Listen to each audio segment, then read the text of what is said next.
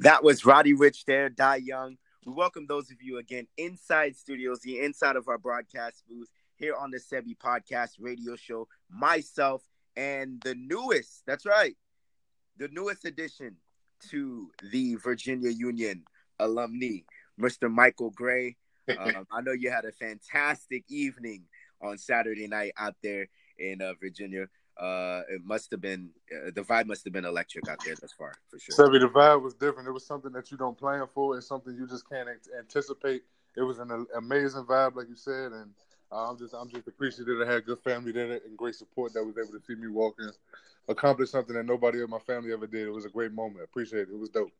Definitely there. We want to give a great shout out there to Michael Gray there, of course, for all of this stuff. It's funny, man. You know, looking there's no better feeling, you know, walking down that stage and just the vibe. It just must have been electric. It was absolutely electric. Being on that stage and being like knowing that all your hard work, everything you've done up to this point was worth it for this moment right here.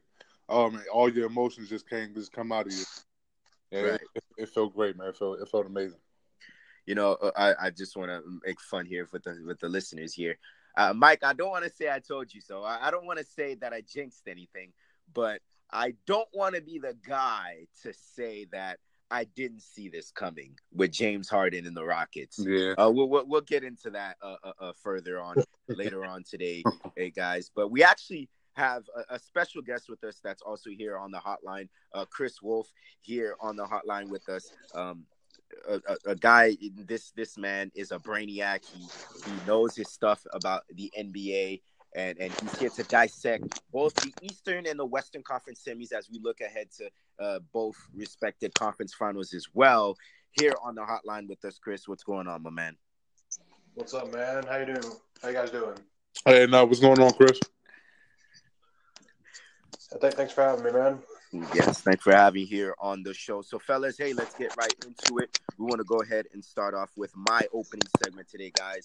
It's proud and sponsored by Precise Tax. Precise Tax and Associates, my man, and I know him personally, Alwyn Morgan Jr. has said anybody here in the Central Florida area, if you want to get your accounting, if you want to get your taxes done, himself and his staff alone are the best in the business. That's Precise Tax and Associates, proud partners of the Sebi Podcast Radio Show. And fellas, we'll go ahead and start off with what we saw and what transpired in the Western semis against the Golden State Warriors and the Houston Rockets. Fellas, you know, James Harden, what he did thus far this year, average almost 37 a game. That hadn't been done since Big O, since Oscar Robertson. Game 6 against everything falling into the laps. Kevin Durant getting hurt with a strained Achilles. He's not playing. Clay and Curry weren't cooking like they normally are in the playoffs. They were having a lot of shooting woes. It was looked upon, did James Harden want to be great? And did Chris Paul and James Harden want to change the narrative and say, you know what? Let's change it. You know, Jordan never won his first ring until 28. He had to get through the bad boy Pistons and Larry Bird and the Celtics. LeBron James didn't win his first ring until 28. He had to get through the big three of the Celtics and get past Popovich and others to get his ring. Well, we see the same narrative. Will the Houston Rockets, with James Harden and Chris Paul assembled, ever beat the Golden State Warriors? Guys. Well, me personally, I don't feel like as long as the Golden State Warriors have Steph Curry and Klay Thompson on their team, and they continue this system that's geared that's had the continuous success with them, I don't think the Rockets will ever be Golden State because Chris Paul isn't getting any younger. that Chris Paul had a great game 6. I mean, he showed up and shot a great percentage, and he just was very active. And this was the Chris Paul that we've been looking for this entire playoff series, and he balled out that game. James Harden was very inefficient. He had 35 points, granted, to finish off, but it was an inefficient 35 points, and he also had key turnovers late in the fourth. It was, Sebi, I think this was more about the Golden State Warriors this past series than it was about the Houston Rockets. The Warriors showed why they were such a lethal team before Kevin Durant got there. They won 73 games without him. Obviously, Steph and Klay, we call them the Splash Brothers for a reason. We know how special they are when they get going. Steph Curry had an abysmal first half in Game 6, and then all of a sudden, out of nowhere in the second half, we see one of the greatest performances in playoff history. It's special to see what they do because Klay Thompson picked up that, carried the load for them in the first half. But it's just special watching this team play because I think the Houston Rockets got misconstrued with how good this Golden State Warriors bench can be. The Golden State Warriors bench finally showed up and basically helped them win that game on last Friday. And it's just they have so many different pieces that they can throw at you, so many different ways that they can beat you. I don't know if Houston has one way they can beat you with consistently hitting threes and trying to outmatch Golden State 3 for 3, pound for pound. And as you could see over the past three or 4 out of the 5 years, it just doesn't work for them. So no, I don't see them beating Golden State as long as they have their core with them. We saw Klay Thompson definitely getting cooking out there, especially in the first half where Steph Curry struggled and only had 2 points. Klay Thompson had 19 himself. One splash where they got hot, one half. The other being Steph Curry definitely reverted to Chef Curry back when he won back-to-back regular season MVP, scoring 31 of his 33 in that second half there for sure. And Chris, when you look at this series, is it time? Dan Marley, he's saying at a post game where these guys, Olajuwon never won his first ring until 30. He's saying all of these to kind of motivate his Rockets. Well, to you, for D'Antoni, Chris Paul, and James Harden, is it time for them to blow it up? Because obviously the scheme and the isolation ball that they've done hasn't been working. I think they need to get some other pieces. It's gonna because really they can't really part ways with Chris Paul and James Harden right now. They're locked up for years. Like Chris Paul got the new 4-year deal. James Harden got the huge extension. They're locked up for at least the next 3 to 4 years. But I think they need to get better on the bench. Like I don't think they need to like necessarily blow it up. I think they need to replace pieces. They need someone on their bench that could go get a bucket consistently. They don't really have that right now. Because Austin Rivers was the best bench player they had in this series against Golden State, and it just like he still had some struggles at times as well. Eric Gordon used to be that guy, but they've inserted him in the starting lineup, so their bench is really thin. I think that's what they need to do in the offseason. They need to get a consistent bench, and I think they do need to shy away from ISO at times. They need to take some notes with the passing. You lose. I mean, a team like Golden State lost Kevin Durant. They went right back to the spreading the ball around, getting everyone involved. I mean, Iguodala hit 5 threes because they got him open looks, great shots. Livingston got some open shots. I mean, Looney was great on the offensive glass. They just need. So I think that's what they need to do. They need to be able to spread the ball around more next season. This is what I see. We know that Golden State won even before Kevin Durant got there. I mean, they won a championship in 15, and that 73-9 win team lost in Game 7 against a heroic comeback with Kyrie Irving and LeBron James. Nevertheless, this is a team that has been assembled with its core.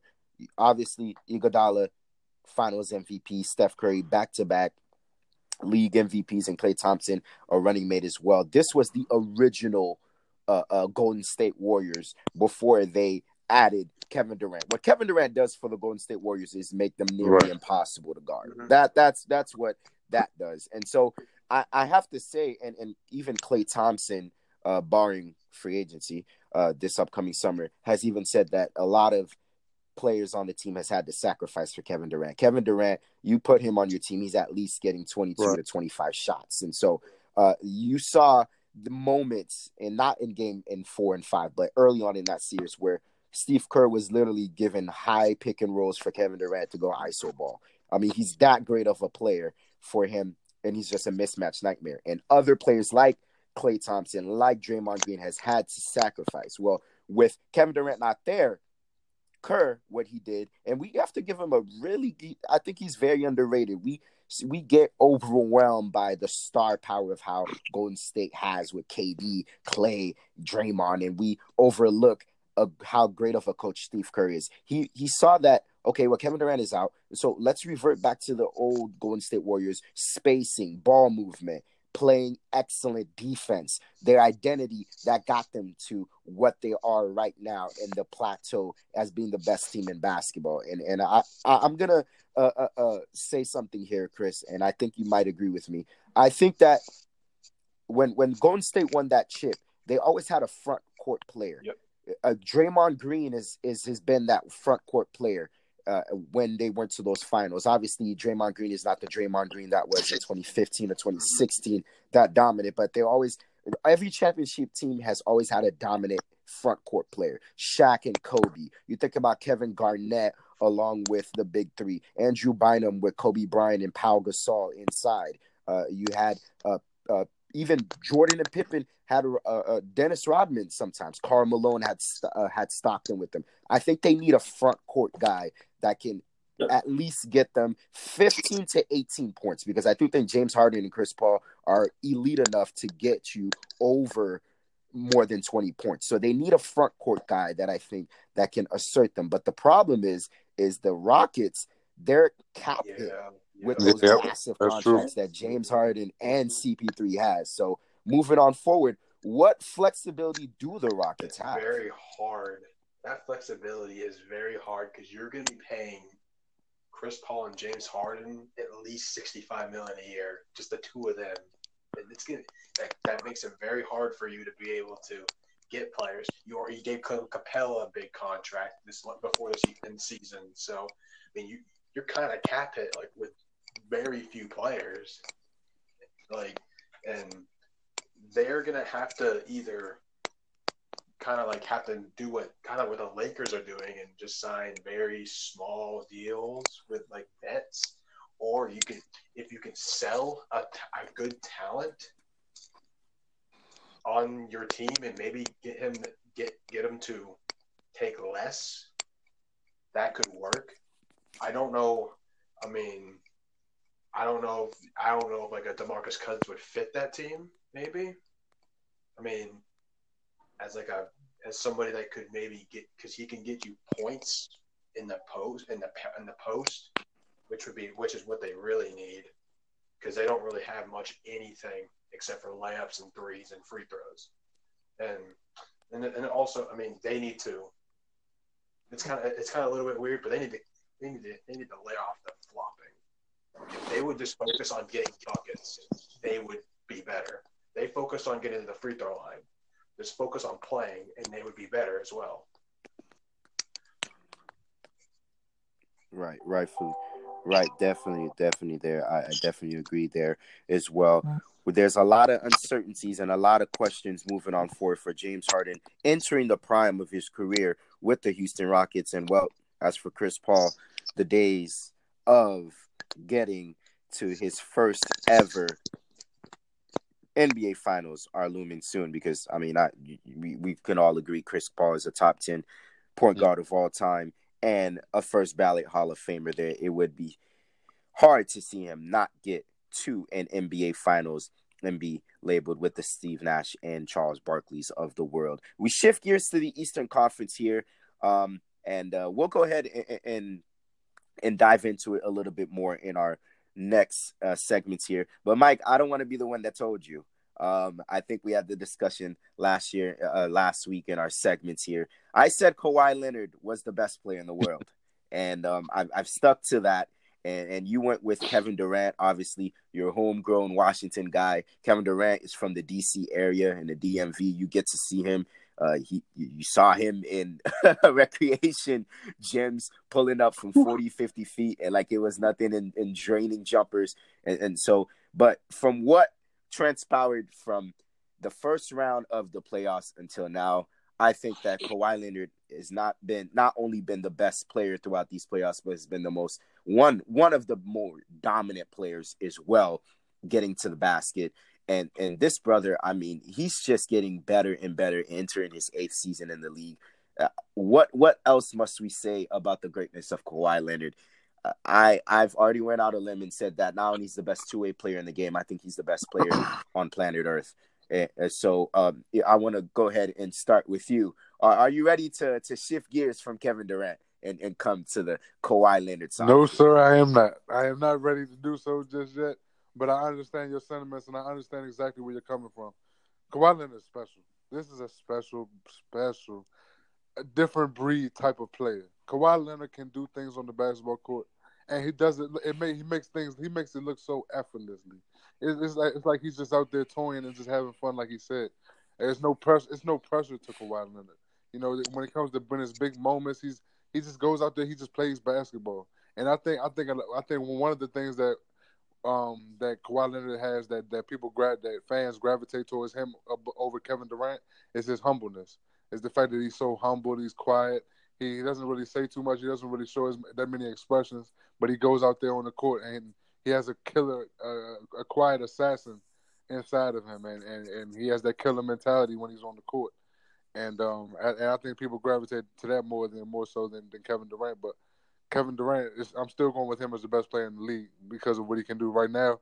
You know, Kawhi Leonard is going to look as amazing as he possibly is, and he's going to look even more amazing now that Kevin Durant's not in the playoffs playing right now. So I definitely see where people are coming from saying Kawhi Leonard, because Kawhi Leonard is a special two-way player and can do it all. And right now we're in the middle. We're in the middle of watching him take over now. Now he's going up against the top Bucks team in a couple of days, and we'll see what he can do against them. But my goodness, Sebi, I'm not going to lie to you, Sebi. If he can continue to play like this in these playoffs and potentially beat the Bucks and carry this team to the finals, we might be having a different conversation. But until then, I'm still sticking with Kevin Durant.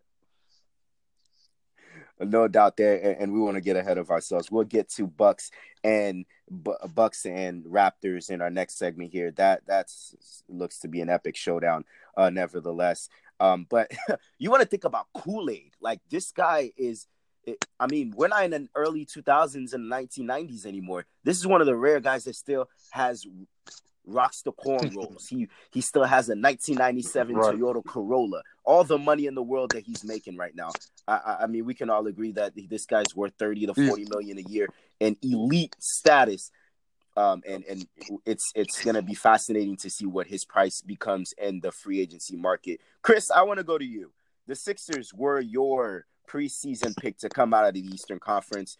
They had Ben Simmons, Joel Embiid. You thought that he would be healthy all year, which for the most part he was, but I think that the toll of the 82-game regular season kind of took a toll on him late in the season, entering the playoffs, and obviously we know what happened with the injury bug to him. It's always a thing with Joel Embiid. It may be the back, it may be the knee, it's an Achilles. Oh, now he doesn't feel good. It's the flu. So I want to talk to you with the acquisitions of Jimmy Butler, who played fantastic in this series, who averaged about 25 points a game. He played excellent until Game 7 when Nick Nurse said, hey, we're going to put Kawhi Leonard on him. And he didn't do much in that Game 7. But nevertheless, Jimmy Butler had an exceptional series. And so moving on forward, and I want to ask you, what went wrong for the Sixers in this series with the potential chance of winning the game? What could it have done differently with your preseason pick? Well, there's a few things. I might start with the thing that the stuff they did right. For the most part, I actually thought they played fair defense on most of the people. I mean, I know Kawhi is going to get you stuff, but they did pretty well in Siakam, or the lower half, the second half of the series. They did pretty good against him, and Kawhi was actually a little less efficient in the last few games as well. But what went wrong for them though? I just think their offense just got stagnant. They were just everyone was roaming the perimeter. I mean, Joel Embiid was roaming the perimeter a lot. I mean, this dude is over 7 feet, like 260 plus. I mean, he overpowers pretty much any big man in the game. They need to put this dude in the post and just feed him because he can easily overpower anybody on that Toronto team. Well, I wanna ask you this, Chris, because this has been a big theme throughout these last couple of days. Brett Brown is a coach, and maybe he may be exiting as the Sixers coach. I don't know if he would, but I'll answer that to you. Brett Brown and his philosophy, he's had Joel Embiid played a lot of perimeter game outside in the 3-point line with how dominant he is. He should be in the paint. So is Brett Brown an issue, or is it a Joel Embiid? I think it's a little bit of both, and I think it's both fixable. I mean, I think it's fixable. And in my opinion, I don't think Brett Brown should be fired because I did see improvement this year. They took a really good Raptors team, 7 games. It took literally a 4-bounce buzzer beater to beat them in Game 7 on the road. So, I mean, I don't think he should be fired, but he does need to make some changes. He needs to change how this offense runs. They need to get this dude in the post more. And Joel Embiid in the offseason, he needs to get himself in better shape. Yes. Like, in his better Yes. shape. And he just needs to be able to play more minutes because he's so dominant, but he's just not being able to play more than like 30, 32 minutes a lot of nights. I mean, he played 45 minutes last night, but you can tell he was just sitting in the perimeter and it just was not really involved in the offense. He needs to be able to play these playoff games for like 40 to 45 minutes and be able to be effective the whole time. I mean, I know he was a plus 90 in the series, which is beyond ridiculous. Despite how he struggled, he was a plus 90 on the floor, and they were a minus like 108 with him off the floor, which is just very like just stunning. How he didn't really even play well in the series, but yet they were super good with him on the court. Yeah, it's definitely a lot of question marks surrounding Brett Brown and that Philly organization. Quick thoughts here, Mike and Chris. I'm going to put your GM thinking caps on. The Sixers have a lot of decisions to make. Jimmy Butler, a restricted free agent alongside with Tobias Harris. And there's also been talks about maybe potentially putting a package to trade Ben Simmons. Your thoughts as a GM in your Elton Brand? I definitely would consider trading Ben Simmons. I'm not saying I need to see one more year and see if he's going to see if there's any resemblance of a jump shot coming from him and see if he's worked on it at all. Because at this point in Sebi, it doesn't look Sebi and Chris. It looks like he hasn't worked on his jump shot at all. Like to be honest, we've seen consistent improvement over year after year after year. His jump shot continued to get better and better because you can tell he's working on it. It's been a struggle for Ben Simmons working on his jump shot. I've heard a lot of people say it's because he's right-handed. He's legitimately right-handed, and learning to shoot with his left hand is getting uncomfortable for him. Well, go to the right hand then if that's the case. But I just don't understand. If it ain't broke, don't fix it. Right? I mean, I want to see what improvements Ben Simmons makes to his game because it's starting to look like the numbers that he posted in the regular season mean absolutely nothing because he continues to get exposed in the playoffs without that jump shot. Teams are basically playing 5-on-4. Excuse me, not even guarding Ben Simmons out there on the perimeter. Just basically taking him out of the picture and packing and using that play to double team or impact Joel Embiid and take him out of the game. But he's Chris is absolutely right when it comes to Joel Embiid with his health. He definitely has to take care of his body more, eat better in the off season, and things of that nature. But I definitely would consider trading Ben Simmons. Now I would have to get something quality for Ben Simmons while his stock is up. But I need to see at least one more year of improvement to see if there is any improvement to his game. Because right now his game is continuously getting exposed in the playoffs. And you, Chris, what do you do with Tobias as a free agent to come, and also Jimmy Butler? I think the Sixers need to re-sign Jimmy Butler. Yeah, because I believe he and Embiid, they work out together very well. They like each other. They can play well with each other. I mean, they're good for they're friends, so it's good to have a good relationship with a big and your best they're both good defensive players. But now the Tobias Harris, it's cost. It depends on the cost, because if he's wanting very max money, I wouldn't. In my personal opinion, what I saw from him in these playoffs, I would not pay him max money. I'm sorry. He disappeared too much, and I just think he's a really good player, but I don't think max money is too much.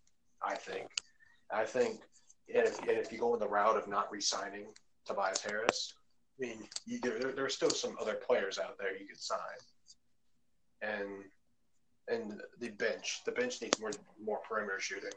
They had Ilyasova and Marco Bellinelli last year. That helped them a lot because Ben Simmons. Right. They had a really good bench last year. Yep, with a lot of shooting. Ben Simmons not being able to shoot jump shots, you need perimeter shooting on your bench to help him. I mean, if he's not going to shoot jump shots, at least give him players that shoot him where he can set up for them. So that helped. And I also agree, Ben Simmons, he needs a jump shot. Right.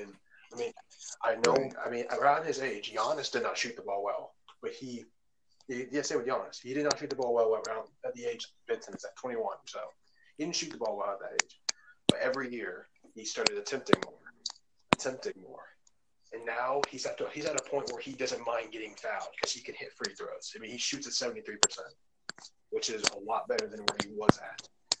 Where Ben Simmons only shoots about 59%, which, I mean, that needs to go up a lot. Definitely there. Well, one thing's for sure. If the Sixers had that cornrows man, we're not talking Kawhi Leonard, we're talking about Mr. AI, perhaps this series would be going the other way. But nevertheless, there's a lot of questions and a lot of uncertainty moving on forward for the Philadelphia 76ers and the Houston Rockets. And when we come back, myself and Michael Gray and Chris are going to go ahead and discuss conference finals previews, the Warriors and the Blazers, and of course, the Clash of the Titans. Giannis, Kawhi Leonard, they both want the throne as the best player in the world. It's all coming up next here on the Sebi Podcast Radio Show.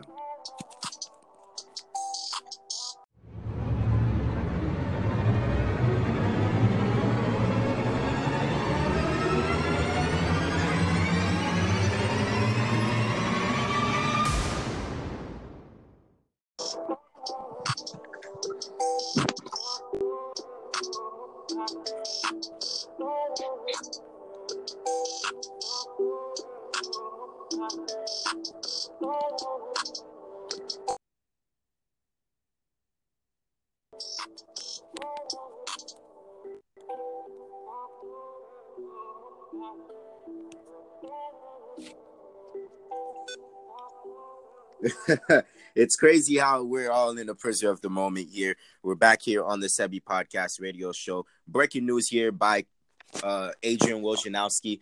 How ironic is this? We're just talking about Brett Brown here. Brett Brown will return back as the current Sixers head coach, said by Joe Harris alongside with Elton Brand. So it's static times, and we're hoping for change on the Philadelphia organization.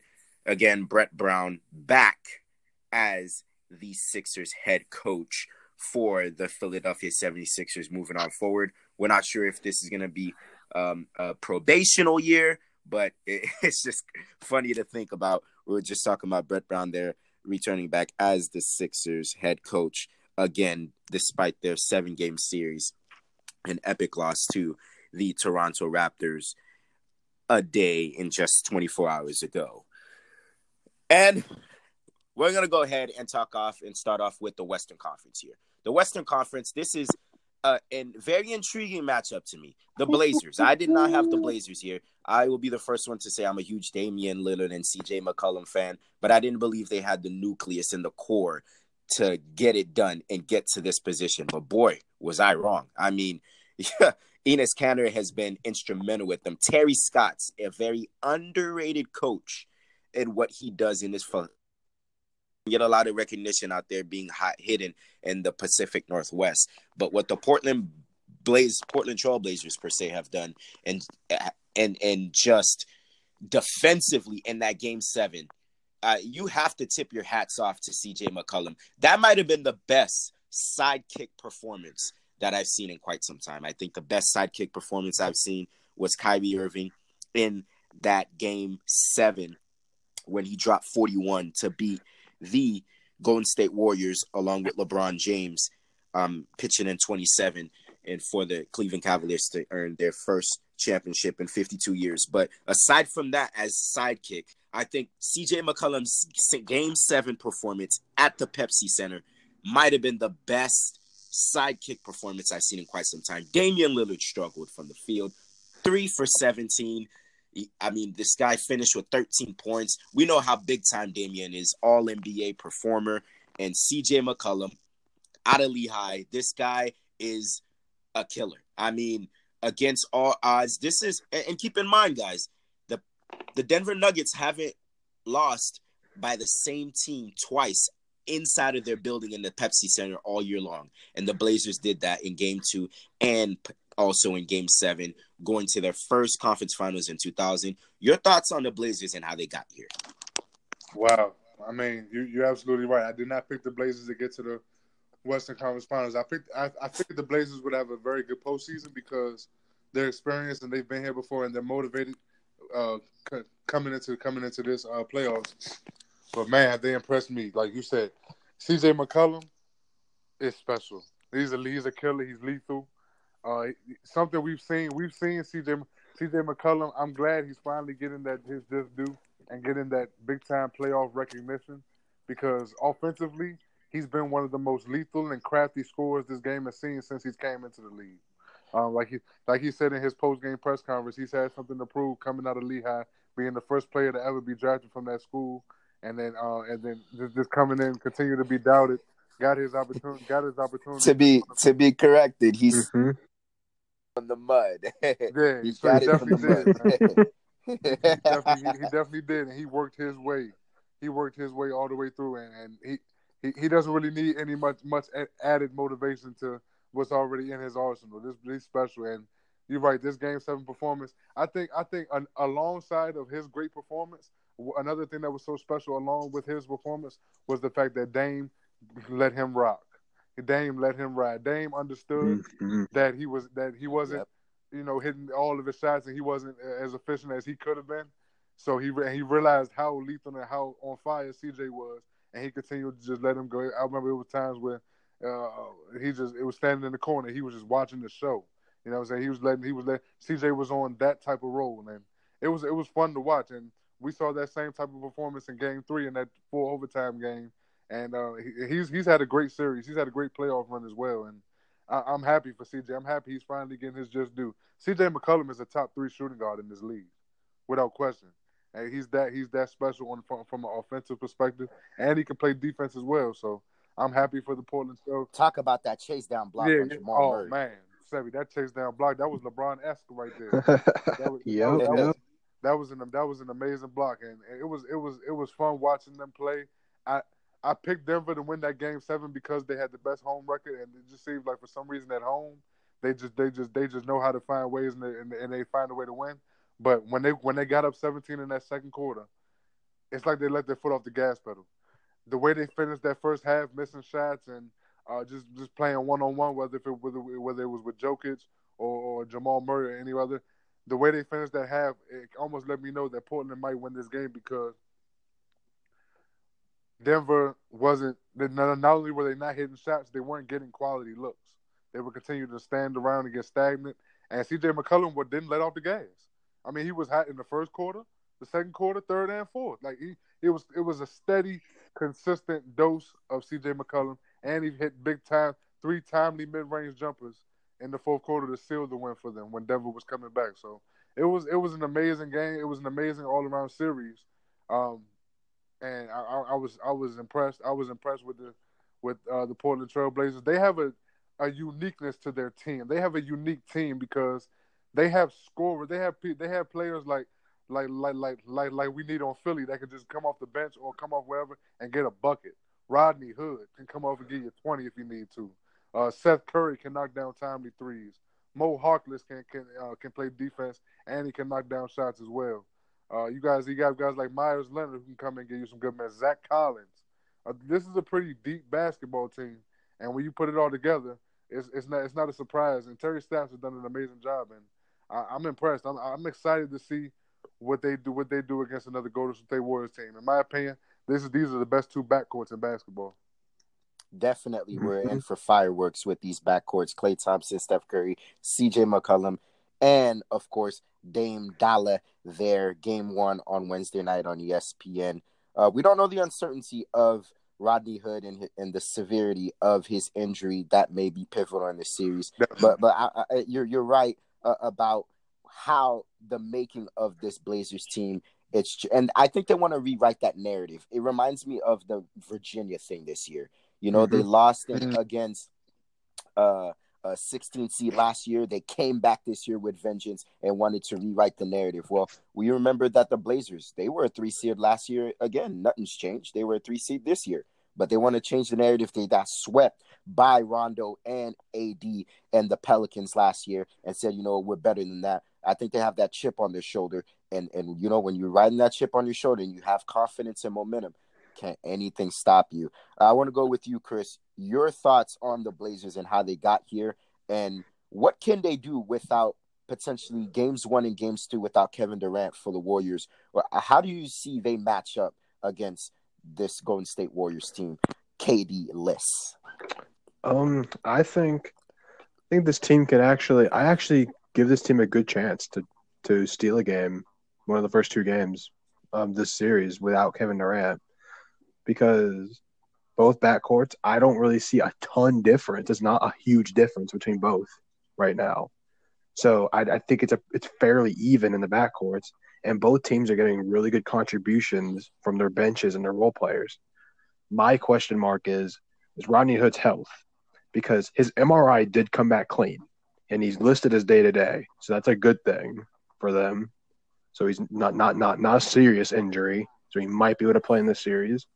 But I'm gonna look at how they match up against like a player like Draymond, because they don't really do that, and the Blazers don't have that forward that can push the ball up the court like a Draymond does. That's gonna be an interesting one to me. Good point. But they can also go semi-small and put Zach Collins at the 5 as well. When they go to Draymond at the 5, they can go Zach Collins at the 5 because he can. And they can put Aminu at the 4. Right. Yep, and they can spread the floor because Zach Collins can knock down threes. He's a terrific shot blocker. He's one of the most underrated shot blockers in the league this season because he can get up. He's really good at the verticality, and it's just like it's just a blessing. You lose Nurkic, and then you have that guy on your bench just ready to go. That's very, very mature and a very poised young player right there. Right, and we know these two teams split meetings 2-2 regular season. We don't want to put a lot on the regular season because, you know, playoff basketball and regular season basketball is totally different. But give me some X factors in this matchup, and we'll start off with the Blazers side. A guy that could potentially make a stamp in the series and perhaps pull off an upset for the Blazers. A potential guy for the Blazers. I'm gonna go like you said, Zach Collins. I'm gonna definitely go Zach Collins.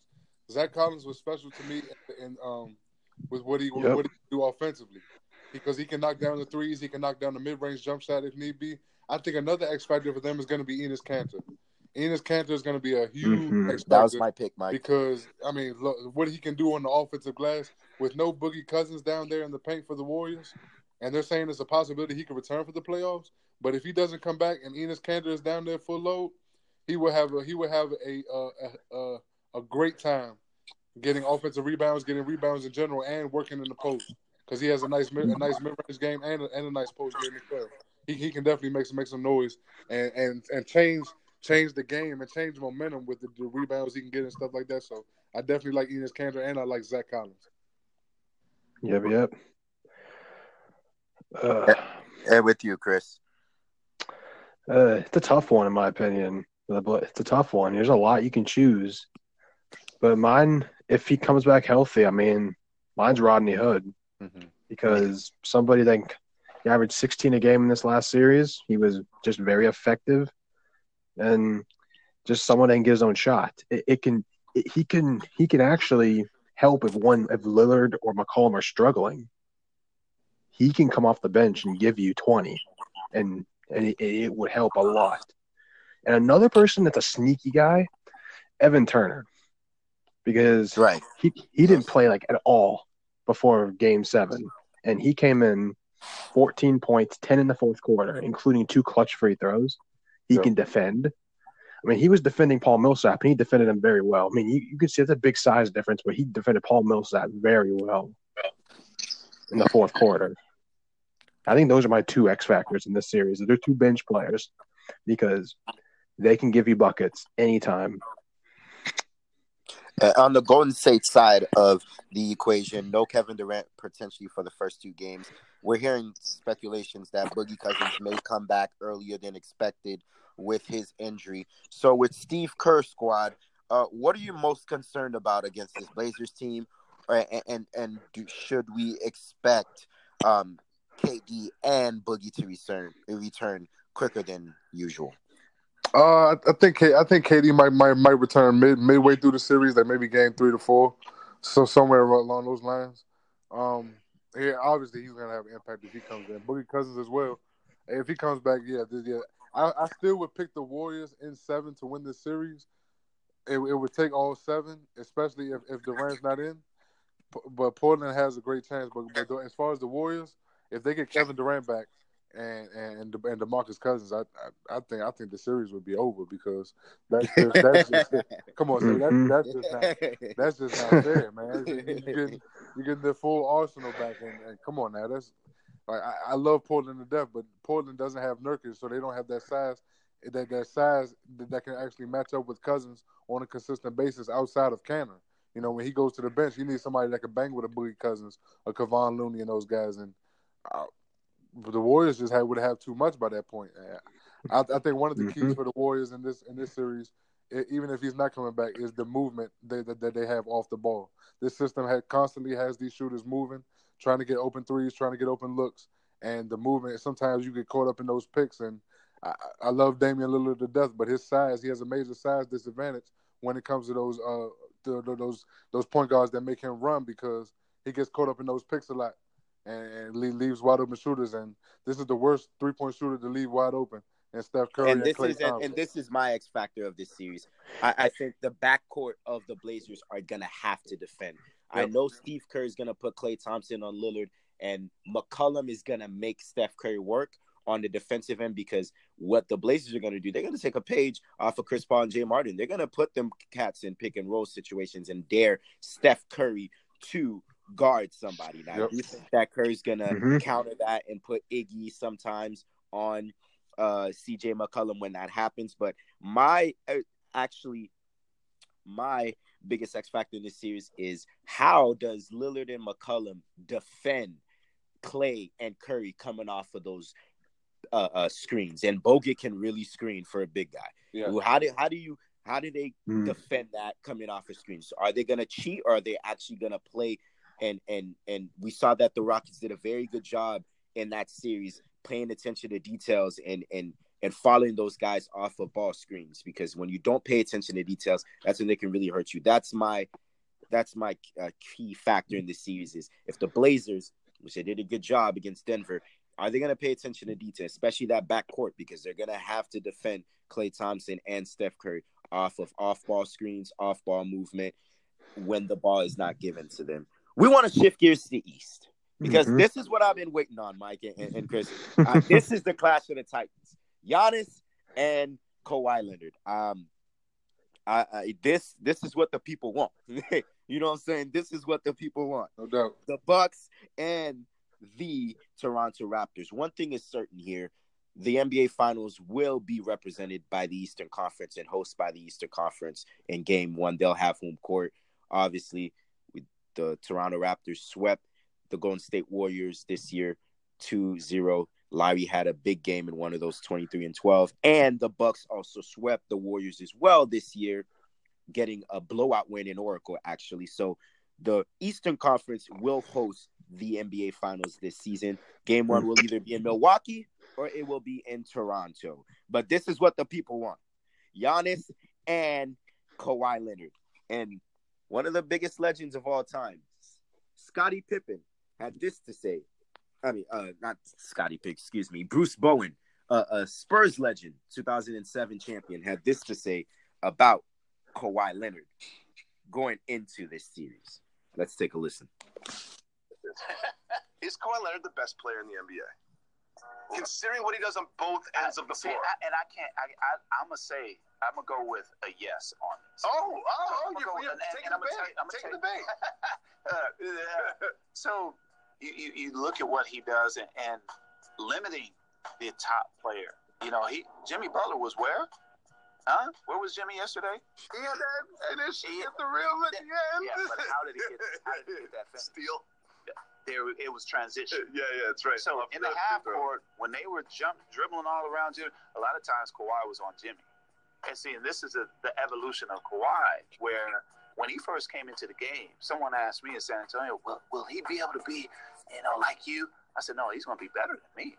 This is a young kid. You haven't always celebrated Kawhi Leonard in your media career. No, exactly. But what I said at that time is this young man that's not with his team. It was about what he was doing. It's about his actions. It wasn't about his talent and who he could be. I was going off of what was going on right then and there. It doesn't take. That was Bruce Bowen, 2007 champion with the Spurs, on Jalen and Jacoby, talking about Kawhi Leonard. But this is what the people want. These cats right here, I want you guys to be GM. You guys have the number 1 overall pick. Are you taking Kawhi Leonard or Giannis Antetokounmpo? I think that Kawhi comes into the series the best player in the series, but Giannis becomes the most dominant player. So your thoughts? You're the GM here. You've got the number 1 overall pick. Wow, that's a hard pick. You're really talking about apples and oranges. You almost can't go wrong with either pick. I would, but if you had to hold my feet to the fire, I probably would go with the Giannis Antetokounmpo. The reason I would go with Giannis is because of that dominant factor, that you pointed out. He's so dominant. He can do whatever he wants on the basketball court.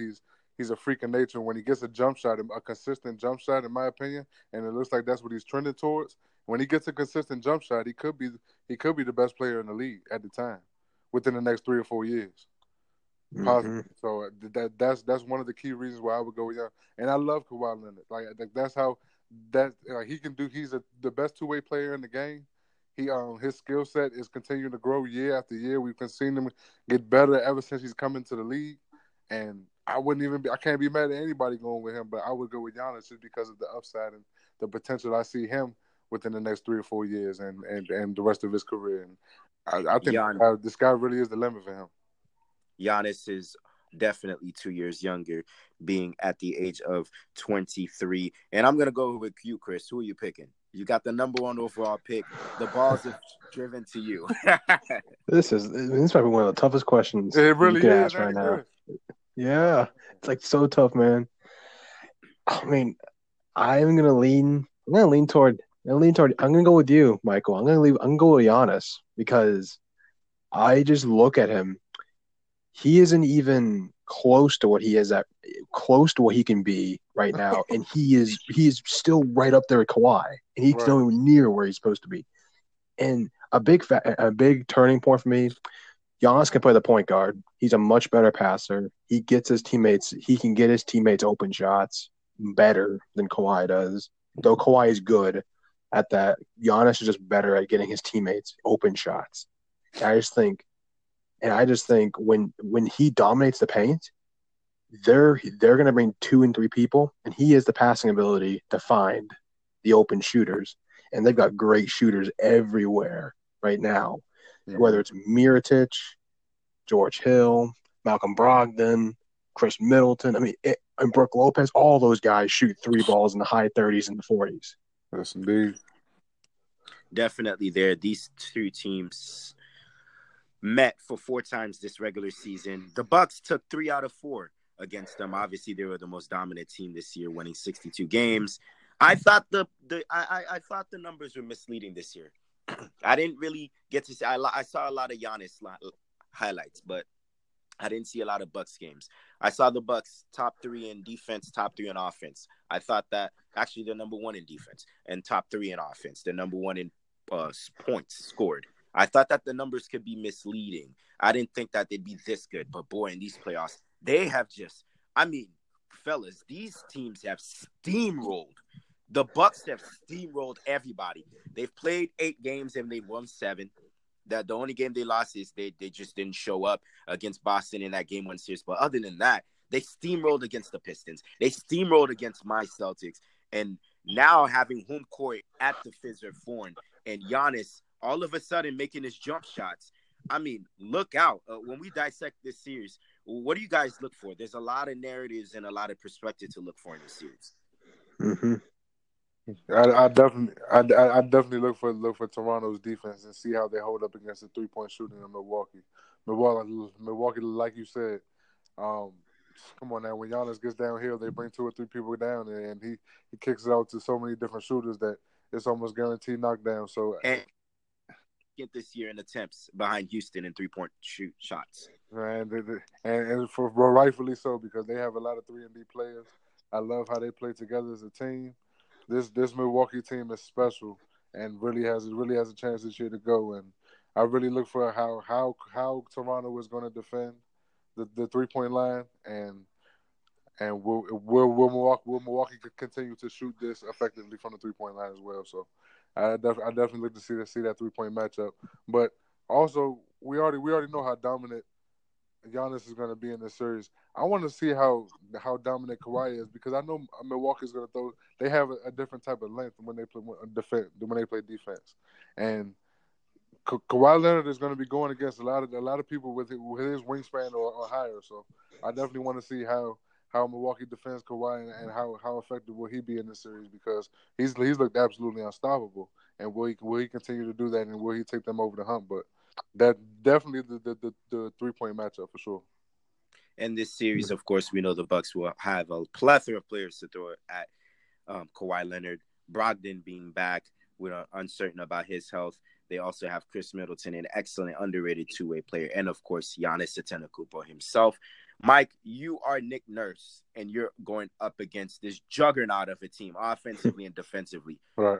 How do you go against it, Chris? And what's your approach going against Milwaukee?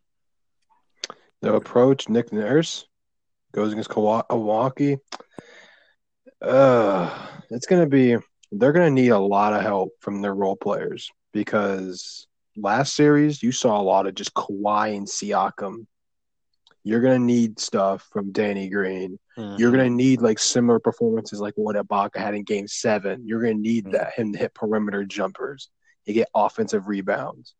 You're going to need Kyle Lowry to just be that irritant on defense. He might not need to score, but he needs to be that irritant on defense, and he needs to be a great facilitator.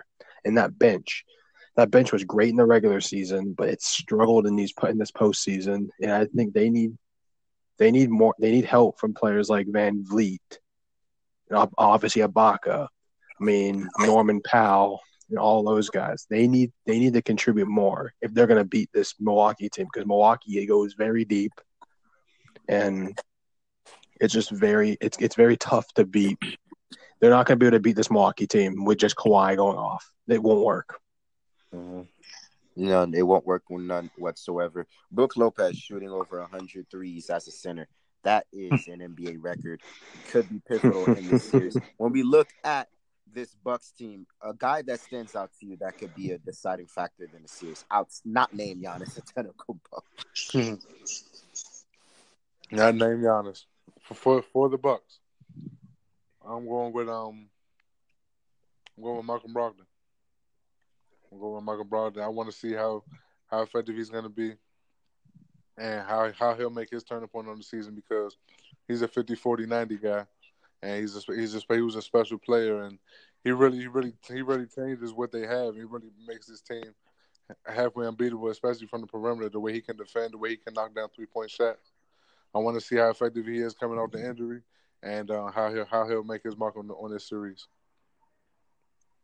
Definitely there, Chris. This matchup has a lot of narratives. Siakam, Kawhi, Giannis, Middleton. I'm a huge Kawhi advocate, and you guys know this, but I'm leaning towards the Bucks here. And how to defend. They literally score a lot of points. They average 118 points a game in the regular season. But when they have 4 or 5 minute stretches and say, we're going to lock down defensively, Bledsoe and George Hill, we're going to get up on you and make life miserable. And then we're going to have Middleton and Giannis as our front court players alongside with Brook Lopez as a shot blocker. Their defensive scheme is nearly impossible to go there. And I consider them a team full of trees, and they're deers personified. This team right here is just a juggernaut. I love Giannis. I love Kawhi Leonard dearly. I don't think he can get it done. I think this is a recollecting, retrospecting like a LeBron James mano a mano against just a full Arsenal juggernaut of a team. I've got the Bucks in 6. Yeah, I'm with you. I got the Bucks in 6 as well. I love Kawhi as well, but I just don't think he has enough firepower for this team. This Milwaukee team is a team I underrated. A team that I definitely slept on for most of the year and look past, but they've proven me wrong in that second round series against Boston. How they just took them apart, and they just look like a better collective unit right now. And Mike, they look starved. They look hungry. Yeah, they're hungry. You could tell they're hungry. They have a lot of veteran players that have been on teams that haven't quite gotten it done, and now they've come together and they all smell blood. When you smell blood as a team and you're that close, that's dangerous, and that's exactly where the Bucks are right now. I got the Bucks winning this series in 6, but it's going to be a hard-fought dogfight 6. Siakam and Lowry are going to have to step up huge. And we know about Lowry's miserable playoff woes, of course. Chris, your prognostications for the series. I love both these teams. I love all the stars on those teams. And I believe the series. I was going to pick Bucks in 6. But I'm underestimating what Toronto can do. I think it's going a distance. I think it's going a distance of 7 games. I think the Raptors will get. I think they're going to get contributions from their benches. But I just pick Milwaukee's role players over Toronto's, and that would that's the difference in my opinion. I believe they will win right there. I believe Milwaukee will get. I believe both teams will get a road win. I just think Milwaukee gets that Game 7 win, and they're going to the NBA Finals. And here's an underrated thought: Milwaukee 4-0 in these playoffs on the road. They had the best road record in the regular season as well. And oh, by the way, guys, margin of victory in these postseason on the road, 15 points. So that shows you the Bucks can go on the road and definitely get a win there. And a lot of stuff, a lot of narratives, a lot of things to talk about. But like I said, this is what the people want. We're excited to see both of these teams go at it throughout these playoffs. It's the Blazers and it's the Warriors and it's the Bucks and it's the Toronto Raptors here on the conference finals of these NBA playoffs. But don't go nowhere because Chris and Mike will be right back. Coaching vacancies, a lot of intriguing pickups, definitely for the Lakers and the Cavs. You're listening to the Sebi Podcast Radio Show, streaming on here on WNSC Radio.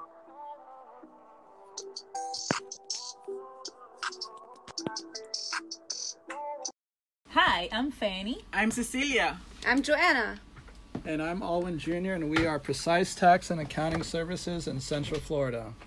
And we would love to give a special thanks to Sebi Podcast Crew for keeping us up to date with everything sports during this busy tax season. Do you find yourself overwhelmed by the changes in our new tax law? Or would you just love to have the peace of mind that comes with dealing with a well-informed professional?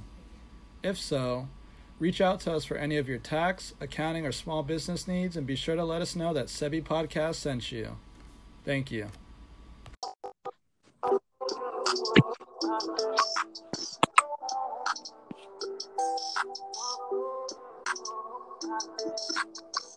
Sebi, Mike, Chris Wolf here on the hotline, guest on the Sebi Podcast radio show, back here. The Lakers making a big splash. And to admit, fellas, when this news came out, I was like, Frank Vogel?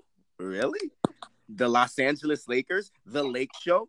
Besides the Boston Celtics and the New York Yankees, the most storied franchises in American pro sports history, the Los Angeles Lakers, with all the franchise, Kareem, Magic, Jerry West, Shaquille O'Neal, Kobe Bryant, Matt, all the others. And you pick up Vogel to run the Lake Show? And then there came Jason Kidd on his staff. And I started to open up and lighten up a little bit. I took the little Grinch out of my heart and said, okay, well, this could potentially work. You got the X's and O's guy with Jason Kidd on the offensive side. And we know Vogel from his days in Indiana being a great defensive-minded guy. Roy Hibbert, David West, Paul George, Danny Granger, defensive, tarred, blue-collar, hard-nosed guys who can play defense. So when you pair up offensive defense, perhaps the Lake Show can potentially do something. Your thoughts on the signing there? Yeah. I was surprised like you as well at first, but then I thought about it. Yeah, this Frank Vogel is a players friendly type of coach. Like you could tell the players on those Indiana Pacers teams, they really enjoyed him as a coach. They enjoyed his mentality, they followed his ways, and it was good energy in the room whenever Frank Vogel was there. He helped turn that program around. Year after year after year, they continued to get better, and it was a couple years in a row where they just lost to the best team ever at the time, which was that LeBron James Miami Heat team. You know, it was always back and forth between them. So I see why the pick was there. He took the 3-year deal, unlike what they were trying to give to Ty Lue. So I see where they were going with the Frank Vogel pick. We'll see how it turns out with the wins, and I also see what they did with Jason Kidd as the assistant coach. So it definitely could be a good mix. We'll see. It'll all translate if they start winning. We Chris and I down here in Orlando definitely got to see a lot of Vogel in his time as coach for the Orlando Magics here. Definitely improved defensively there. Chris, you and LeBron James, how does Vogel and LeBron James and Jason Kidd change the Los Angeles Lakers? Because the Lakers, Laker fans, one thing I know about them, Los Angeles is a winner. So bringing in Kidd and bringing in Vogel to pair up LeBron James, and coaching LeBron James isn't an easy task to do. What's going to have to happen for the Lakers to get back to the glory days? I believe when I first saw this news, I was like, man, I don't know. But when I saw Jason Kidd, like you guys, I saw Jason Kidd, I was like, okay, he's a champion. He's won a championship. He knows what it takes to win a championship. And I think I actually like it because Frank Vogel, again, he's defense, and maybe he'll be able to get this team to play defense this season. And with Jason Kidd being there, you have somebody that knows how to win, somebody that LeBron played against in his career, so they know each other well. And I think it will work, but it is kind of weird. He's on a 3-year deal, which you also have Jason Kidd. I mean, it makes it seem like if Frank Vogel doesn't win quick, he might be out the door, and Jason Kidd will be the head coach in the next few years if he doesn't win quick. So, gotta watch out for that. But I believe it'll be good because I think they'll be better defensively. LeBron knows how to get good off, get people involved, and I just think, barring injury, they will be a playoff team next year. Depending on who they get in free agency, I don't know. I don't know how far they would go, but I think they'd be a top 4 team in the West. And that's my thing here. And this is why I think the Jason Kidd signing is imperative. Jason Kidd was brought to the Lakers for two people: LeBron James and his relationship, and of course for Lonzo Ball. I expect Rondo to test the free agency market and go elsewhere. Lonzo Ball, second overall pick. The jury's on him. I mean, I know that he heard speculations that, hey, he may be traded mid-season for Anthony Davis and didn't play well, and he's been banked up a little bit. But Jason Kidd is here to mentor you. LeBron James is here to mentor you. Jason Kidd is here to mentor you. So the Jason Kidd signing is huge to me in this signing here for head coaching here. Not a really easy guy to get along with and to coexist. What can, because I do think Jason Kidd will be the guy to run the offense. What can Jason Kidd do as a great passer in his days, going along with an excellent passer in LeBron James? What can they do to bring back the Lake Show back into its glory days? He can help mentor Lonzo Ball, like you said. Like Lonzo Ball's game, he's a pass-first guy. So he's going to continue to get players involved and continue to apply pressure on the defense and draw and kick out to these knockdown shooters. But he definitely can bring like you said, that championship mentality, you know, that Hall of Fame legend, you know, old school way of playing basketball. He can bring that mentality back to the Lakers, because like it's certain times when you watch the Lakers and you wonder if they even know how to play legitimate defense. Like it's looked that bad, and it's got to a consistent point. Magic isn't there anymore, so you definitely have to find somebody that knows the way outside of LeBron James, because LeBron can't do the leading by itself. So the more championship pieces that they have in their organization, the better it's going to translate onto the court. So I definitely love to see that. Quick last hits here before we switch to the Cavaliers and their signing as well. The Lakers, this is a huge summer for them. They've got to get somebody to pair up with LeBron James. Who do they end up getting? A lot of pressure on Jeanie Buss and Rob Pelinka to find somebody to bring to the Lake Show. To you, who's one or maybe two guys that is imperative that they get this summer? They're under a lot of scrutiny, a lot of expectations, but the Lakers got to get somebody. They're gonna need to get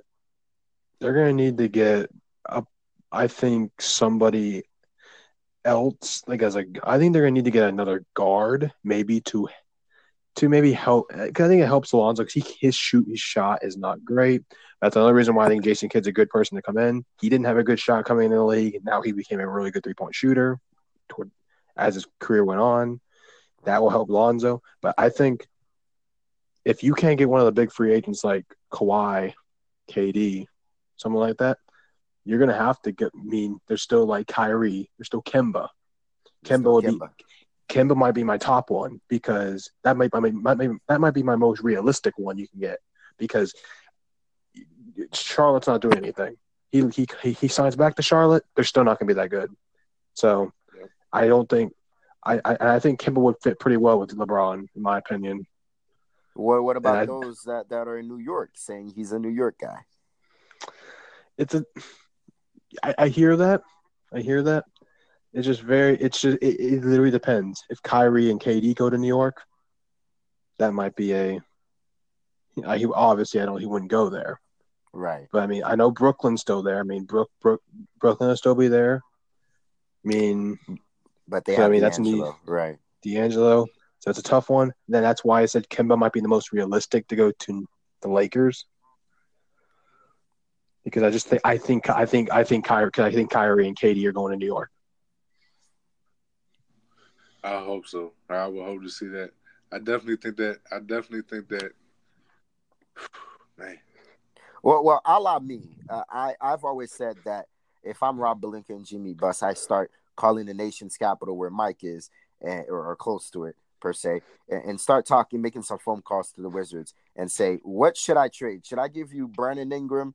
What do you want? Do you want Brandon Ingram? Do you want Josh Hart? Do you want these young pieces? Give me Bradley Beal. Bradley Beal had a career year for the Washington Wizards. I've always said LeBron James teams, you need to spread him around shooters. I think their biggest acquisition they need is shooters. And if you can't get your hands on Klay Thompson, if he re-signs with the Warriors or go elsewhere, you got to try to get somebody that's a shooter to put around LeBron James.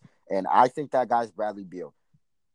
This guy, Bradley Beal, had career numbers across the board, especially when Wall went down, averaging 25 a game.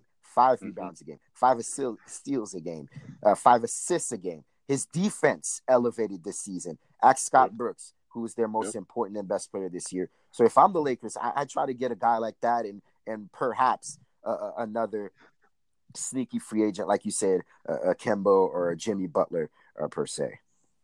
Yeah, you're absolutely right. The reason I avoided that Wizards talk is I don't want to see Bradley Beal not in the Wizards.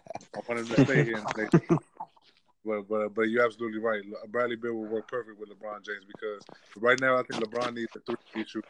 He needs somebody that can knock down 3-point shots along with play legitimate perimeter defense. And who better than who we just named? Klay Thompson, Bradley Beal, Jimmy Butler's players of that sort. And I think those players will mesh perfectly with LeBron James because he needs help on that scoring load as well. He can't do it all by himself. No, it's definitely there. We go back to LeBron James. His former team and the Cleveland Cavaliers. They made a very surprising pick. John Beilein, a great coach in Michigan. 12 seasons there. He made it to 2 NCAA tournament championship appearances with the Michigan Wolverines. Your guys' thoughts on this signing? A 5-year deal, meaning that the Cavs are really banking on John Beilein, 65-year-old John Beilein, to be the answer to lead Colin Sexton and this young Cavs team. Yeah. I think this was a key sign with that the Cavs are moving into a different direction and they're in full rebuild mode. They're in full rebuild of the entire organization post LeBron James. I think they needed a year under their belt to get everything straight, and then now it's time to start making legitimate changes for the long haul. And this is one of the first key examples of that. Signing a Beilein, who had legitimate success here in Michigan. I mean, these last 3 years have been impressive. He's won conference championships, Big Ten titles. You know what I'm saying? Regular season championships. He's had a lot of success, and he's definitely the type of guy that if you want to rebuild, you want to start over, you want him on your side. You want his type of mentality, his togetherness on your side. And I like the signing for Cleveland. I want to see how it pans out. We've seen coaches from college go to the league and not do so well, but we've also seen coaches from college come to the league and produce well, like a Brad Stevens and such sorts of that nature. So I want to see how he pans out in the NBA and see if he's ready for this level. John Beilein, definitely big on player development. A lot of players love playing for John. All the best of luck to him going to Cleveland. Chris, the Cavs having a top 5 pick this season. We'll go ahead and this upcoming draft lottery. We'll go ahead and talk about the lottery real quick. They're getting a top 5 pick for sure. The ping pong balls. Let's say the Knicks get the top pick or the Bulls, and perhaps let's say the Cavs get the 4th pick. A necessity to pair up with Colin Sexton in that young nucleus. What do you think that John Beilein needs to get this Cavs team at least to be competitive again? He needs to get. I think if he's not able to get one of the top 3, they're gonna need to get a forward. They're gonna need to get a forward, a wing. It doesn't matter if it's like 3 or 4. They're gonna need to get a forward that can play, that can get you buckets. A la Jarrett Culver and Danielle Hunter. I think they'll be there. I think they'll be available. Yeah, Hunter. I think Hunter or Culver. If you're not in the top 3, those would be the first 2 people off my. Those would be the first 2 people on my board if I don't get the top 3. It's Culver or Hunter, because they can get their own shot. They could just score machines, and they both can play. Then they both can defend at a high level. They both played at very good defensive schools in Texas Tech and Virginia, and I just think, and they're both great on offense. I think those would be great fits for this team. A team that's full of a lot of guard play. It's a lot of guard play in this team. So getting someone like that would be big. Now, obviously, they want someone like Zion or Morant, maybe they get up there, but I think realistically, if they get 4, it's Culver or Hunter. Definitely there. Rui Hachimura out of Gonzaga declaring as well. Maybe a great pick there for them as well. We want to talk about the draft here real quick before we end the show here today, fellas. The Knicks, they really bank. They're putting all their eggs in one basket. They really think that they're getting Zion. I think that it will be miserable for them if they don't land that ping pong ball, number 1 overall pick, and get Zion Williamson.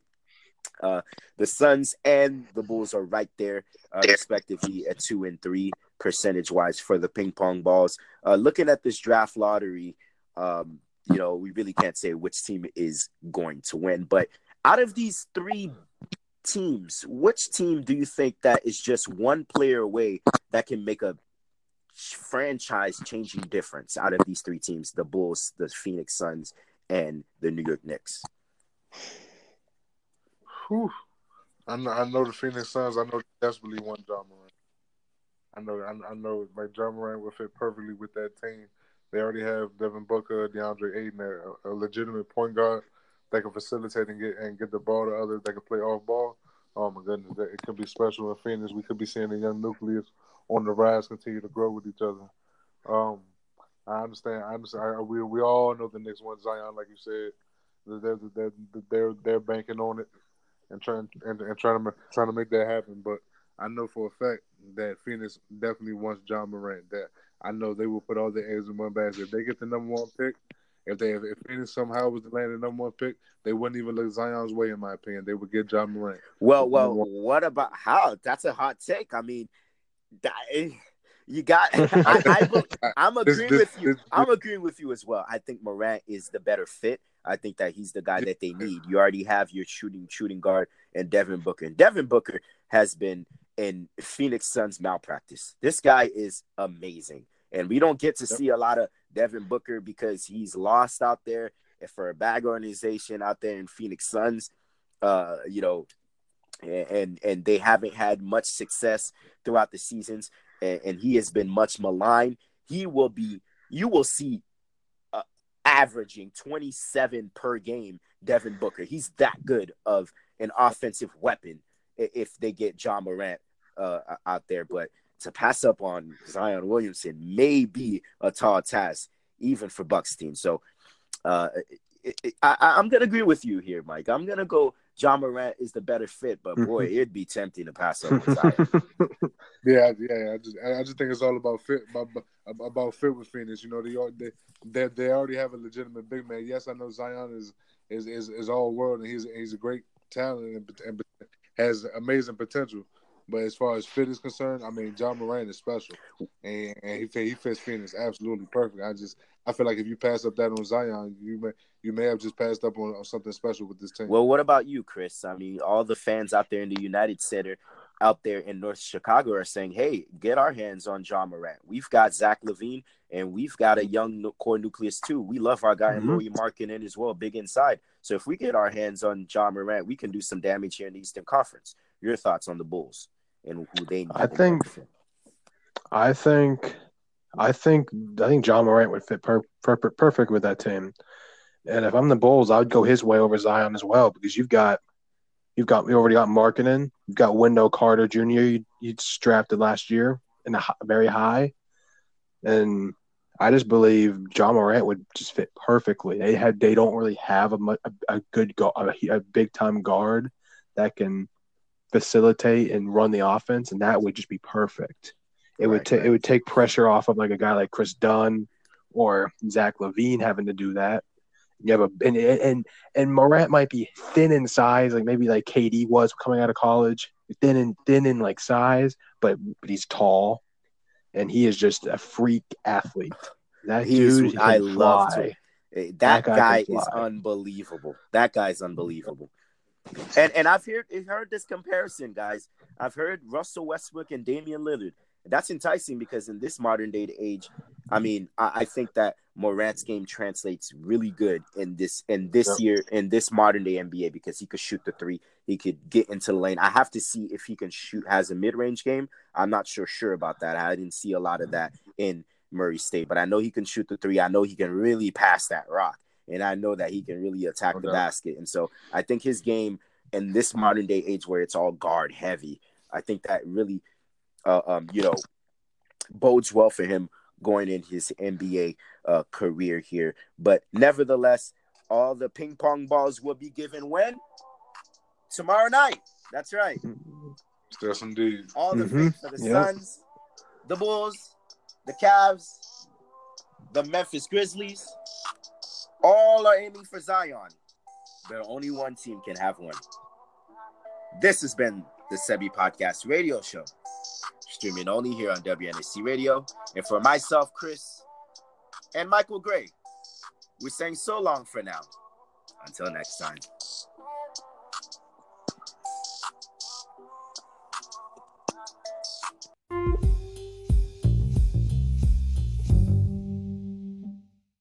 You've missed some of our recordings or some of our episodes? Have no fear. The Sebi Podcast experience is still here. You can check us out at our website at sebipodcast.info. Again, that is sebipodcast.info for any of our audio segments on Spotify and iTunes, and some of our streaming visuals on our YouTube website, and links there at sebipodcast.info. Some cool merch. If you want to DM us and send us all of your email requests, we'll be sure to get them here on the Sebi Podcast experience. And remember, folks, whether you're listening on air or viewing online, Sebi Podcast is wherever you go, and that is the slogan.